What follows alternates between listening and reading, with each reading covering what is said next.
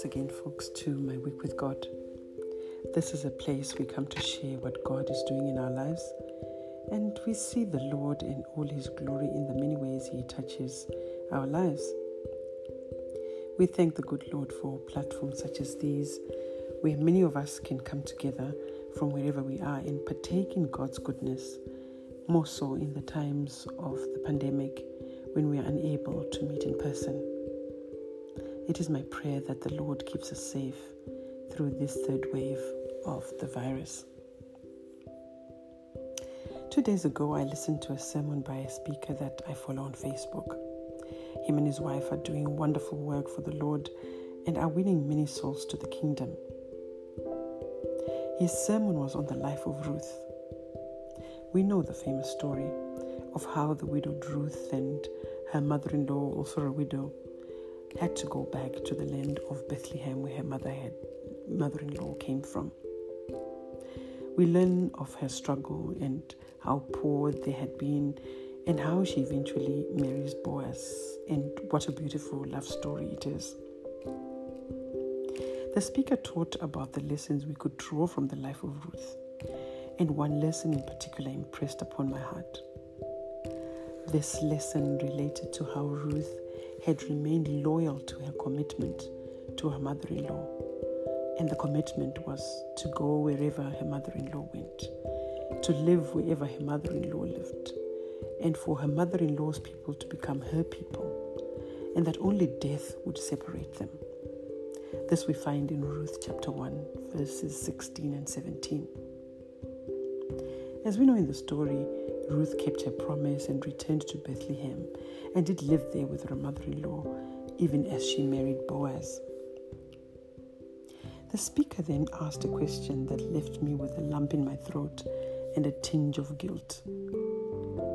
He asked if we are being loyal to the commitments that we've made to God and man.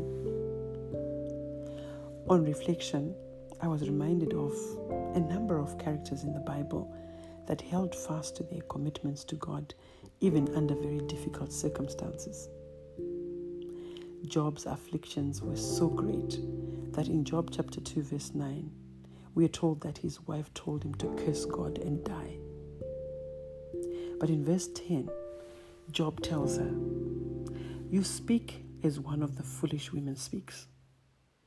Shall we indeed accept good from God, and shall we not accept adversity?" In all this, Job did not sin with his lips, says the verse. Job remained resolute and believed that his day of relief would come.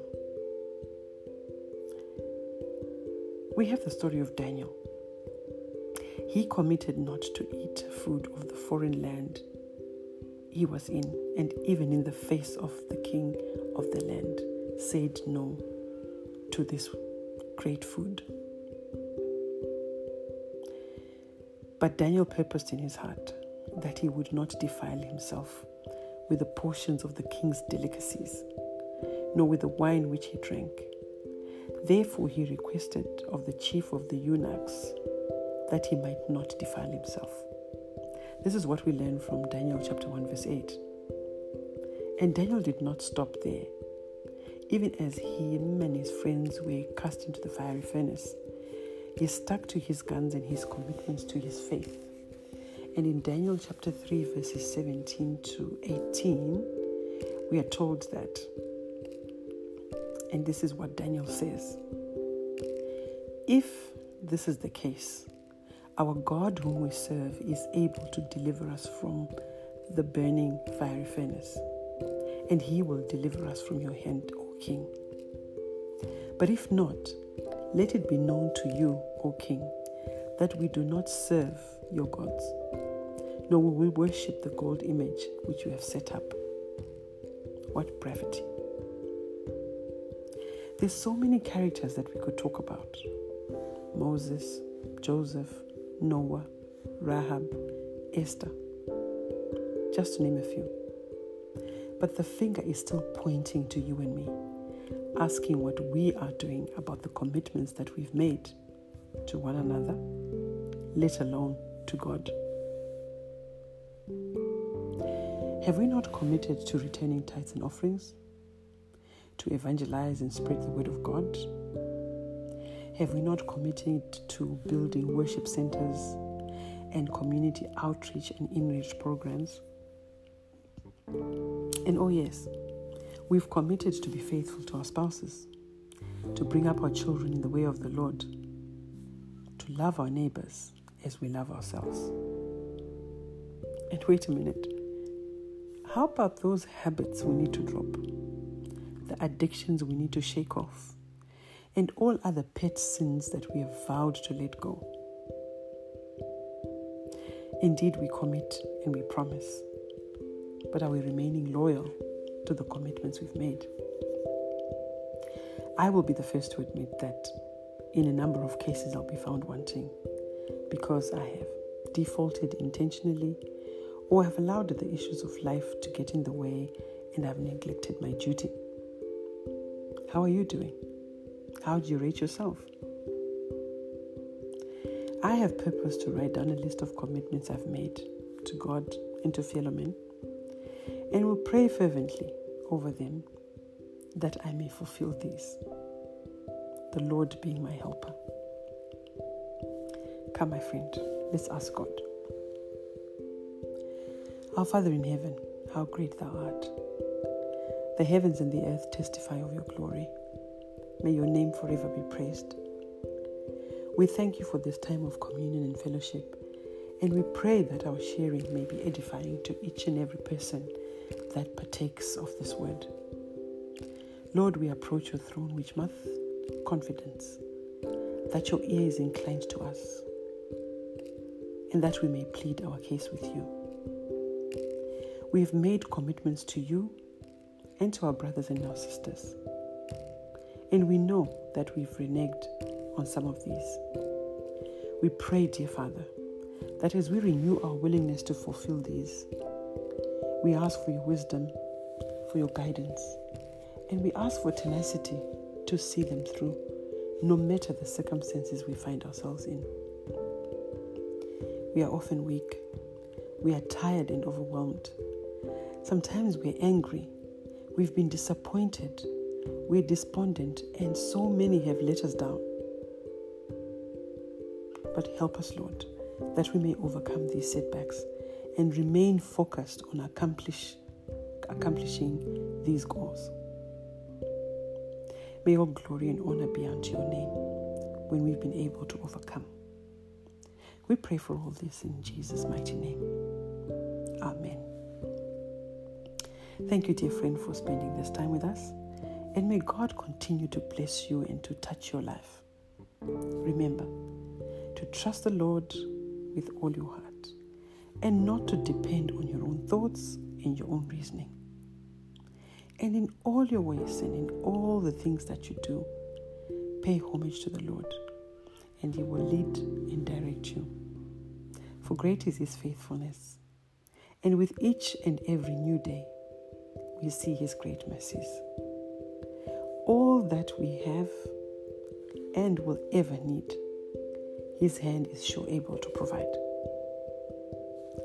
Great is thy faithfulness unto us, dear Lord. Till we meet again, stay safe, be blessed, and goodbye.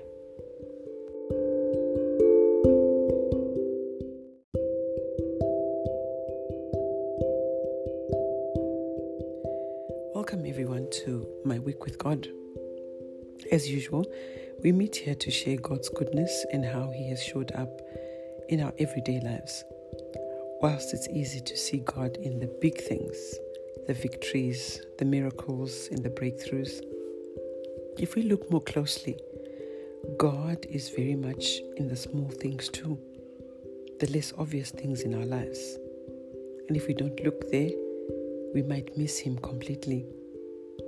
Let's look more closely to see that indeed God is with us always and all the time. I was listening to one of my favorite gospel albums, and one of the songs that I had never really listened to intently ministered to me like I was listening to it for the first time. One of the stanzas speaks to how the children of Israel had been crying out to God that they have their own king, as the other nations around them had kings. The singer then says, what the children of Israel didn't realize, that in God they had the King of Kings. How profound. The singer then says, for us today, we're constantly seeking for something to give us hope and something that we can believe in. And this manifests in our behavior as we chase after cheap thrills to fill this empty void that we have within us. We chase after money. We chase after fame, fashion, possessions, sex, drugs, you name it. Relationships, self-actualization. And this void just gets deeper and deeper and insatiable. Yet Christ says in Revelation chapter 3 verse 20 that, behold, I stand at the door and knock. If anyone hears my voice and opens the door, I will come in to him and dine with him, and he with me. Christ is extending an invitation to all of us that he can come and reside with us and within us. In verse 21, Christ adds that, to him who overcomes, I will grant to sit with me on my throne, as I also overcame and sat down with my Father on his throne. So we have this invitation from Christ that we may have a place of solace where we can live a life of victory over the troubles that we have in this world. But where do we lose it, or where do we miss it, and how do we find ourselves in this very deep void and insatiable holes that make up our lives? It all points us to forgetting who we are and who God created us to be. We have an identity crisis, and as such we worship and follow anything and everything that seemingly gives us hope and satisfaction. But we sink deeper and deeper into our search for this very, very elusive satisfaction. Let's remind each other, though, of how God, or of whom God says we are, and maybe we could be reminded of where we need to find our hope and our satisfaction. To start with, Genesis chapter 1, verse 26 says, so God created man in his own image. In the image of God, he created him.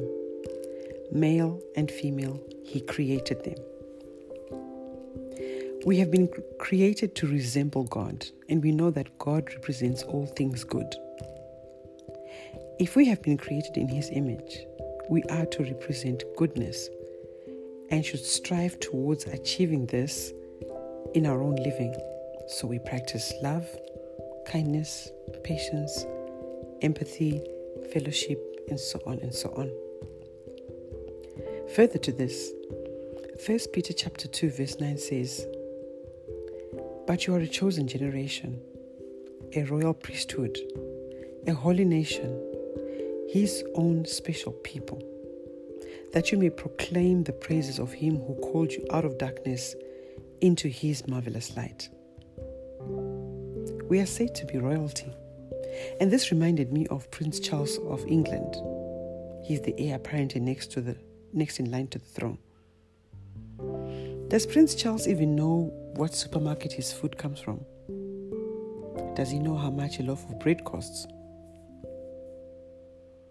Or does he struggle for anything at all? Does he not just partake of his mother's kingdom? These are the perks of royalty, isn't it? Of a chosen and a peculiar people. So if we are royalty of God's kingdom, why do we struggle for satisfaction? When according to 1 Corinthians chapter 10 verse 26, the earth is the Lord's and all its fullness. So all that is on this earth belongs to our Father. All we desire we can find in him. All we need to do is to just go back to Him and ask. And God has promised to give us our heart's desires. The word says to us, "Do you not know that you are the temple of God and that the Spirit of God dwells in you?" And this is from 1 Corinthians chapter 3, verse 16. If our bodies are temples and the Spirit of God dwells, or is supposed to dwell in that temple, why do we abuse our bodies? The stress we put our bodies under, the alcohol, the drugs, the sex, the mutilations, bad diet, skin bleaching, and so many other bad habits that we have adopted. Surely the Spirit of God desires to dwell in a well-kept temple. Only then is the Spirit able to do its work in our lives and to bring us the peace and the guidance that we so desire. There is no denying that we live in a challenged world, and it's not as if God is oblivious to this. He recognizes our challenges, but gives us an assurance that though it is difficult, we can still overcome. In 2 Corinthians chapter 4, verses 8 to 9, the word says, "We are hard pressed on every side, yet not crushed. We are perplexed, but not in despair. Persecuted, but not forsaken. Struck down, but not destroyed." And this is because, according to Colossians chapter 1, verse 13, God has delivered us from the power of darkness and conveyed us into the kingdom of the Son of His love. Finally, therefore, my friends, let's seek to live lives of royalty, of a priesthood of the heavenly kingdom. Let us set a standard of a people that know their identity and know where they belong. Let us not be confused or forget about our roots, and remember that this earth is not our home, but rather, as Philippians chapter 3 verse 20 tells us, that our citizenship is in heaven, from which we also eagerly wait for the Savior, the Lord Jesus Christ. Indeed, we wait on Him for our daily living, and we wait for Him to come and take us home, where we will have eternal rest from the strife that we live through now. So let us pray. Our most gracious Father, thank you that you have designated us as royalty. Thank you that you've made us a chosen and a peculiar people. We are very special. Help us that we may never forget this, and that we always remember our identity in you. You are our Father, and we are your sons and daughters. We don't have to keep searching, because we have you as the Father of fathers. And you are waiting for us to come to you, and you will bless us with the peace that our hearts so desire. Help us to find our way back to you, Lord. In Jesus' name we've prayed. Amen. Thank you for your company, dear friends, and may God grant you the peace that can only come from Him. And let's remember to trust in the Lord with all our hearts and not to lean on our own understanding. And in all that we do, let us acknowledge the Lord, and He will lead and direct us in the way that we should go. Because great is His faithfulness, and with each and every morning we receive new mercies. All that we've ever and will ever need, His hand is sure able to provide. Great is your faithfulness, Lord, unto us. Till we meet again, friends, stay safe, sanitize and mask up. Be blessed, and goodbye.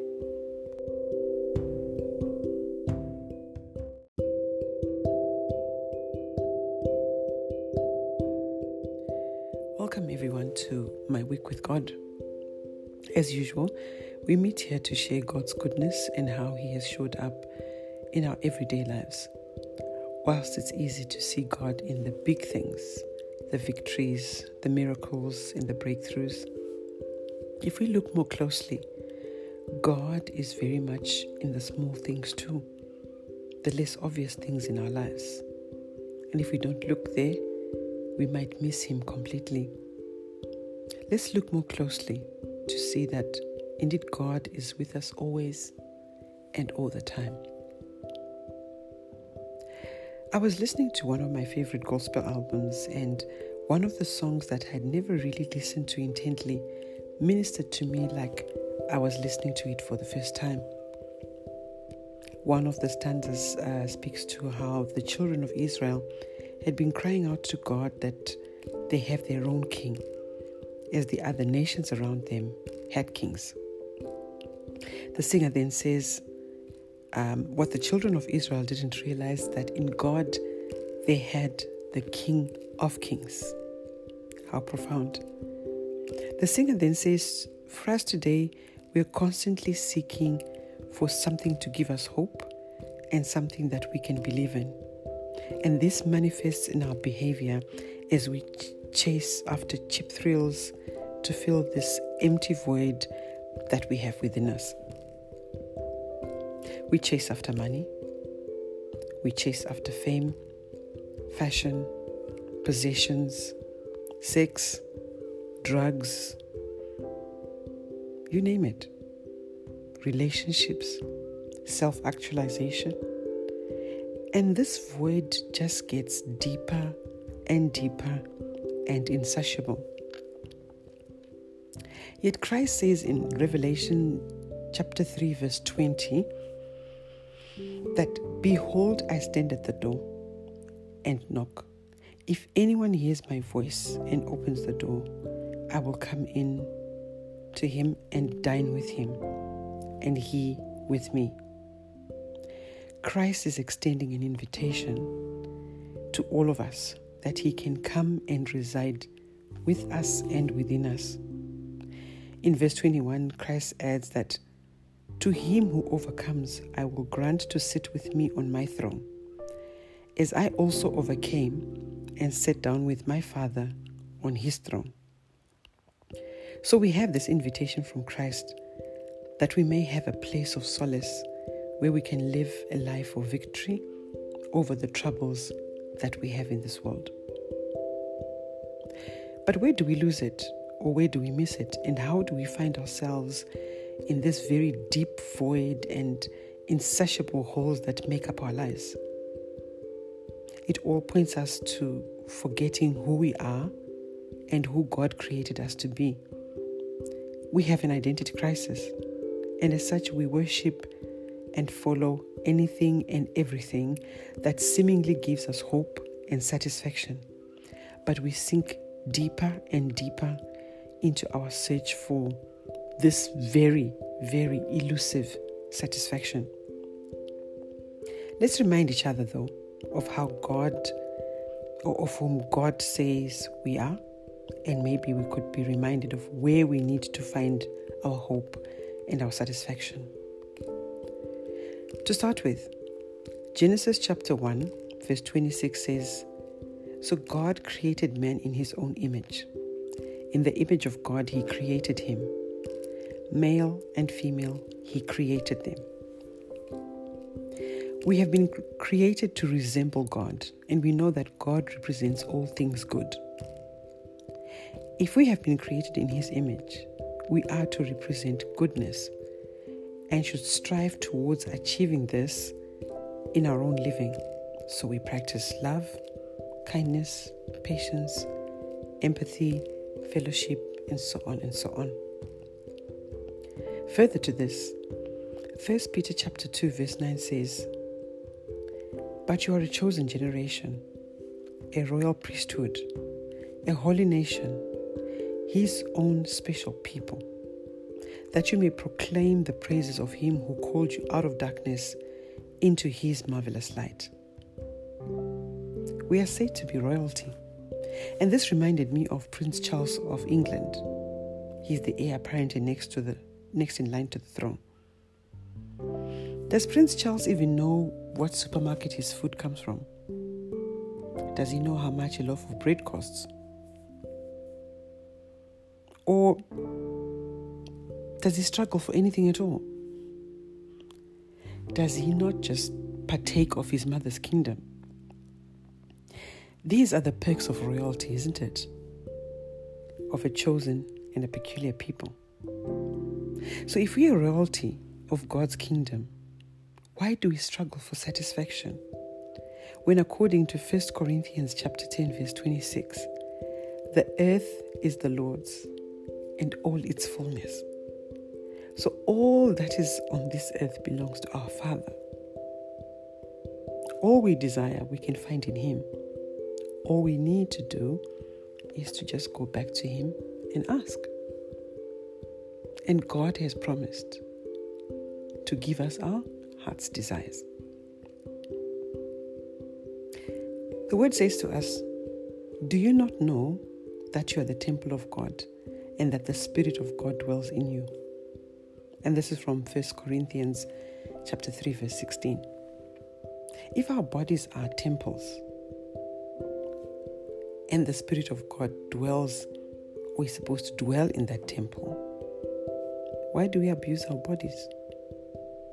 The stress we put our bodies under, the alcohol, the drugs, the sex, the mutilations, bad diet, skin bleaching, and so many other bad habits that we have adopted. Surely the Spirit of God desires to dwell in a well-kept temple. Only then is the Spirit able to do its work in our lives and to bring us the peace and the guidance that we so desire. There is no denying that we live in a challenged world, and it's not as if God is oblivious to this. He recognizes our challenges, but gives us an assurance that though it is difficult, we can still overcome. In 2 Corinthians chapter 4, verses 8 to 9, the word says, we are hard pressed on every side, yet not crushed. We are perplexed, but not in despair. Persecuted, but not forsaken. Struck down, but not destroyed. And this is because, according to Colossians chapter 1, verse 13, God has delivered us from the power of darkness and conveyed us into the kingdom of the Son of His love. Finally, therefore, my friends, let's seek to live lives of royalty, of a priesthood of the heavenly kingdom. Let us set a standard of a people that know their identity and know where they belong. Let us not be confused or forget about our roots, and remember that this earth is not our home, but rather, as Philippians chapter 3 verse 20 tells us, that our citizenship is in heaven, from which we also eagerly wait for the Savior, the Lord Jesus Christ. Indeed, we wait on Him for our daily living, and we wait for Him to come and take us home, where we will have eternal rest from the strife that we live through now. So let us pray. Our most gracious Father, thank you that you have designated us as royalty. Thank you that you've made us a chosen and a peculiar people.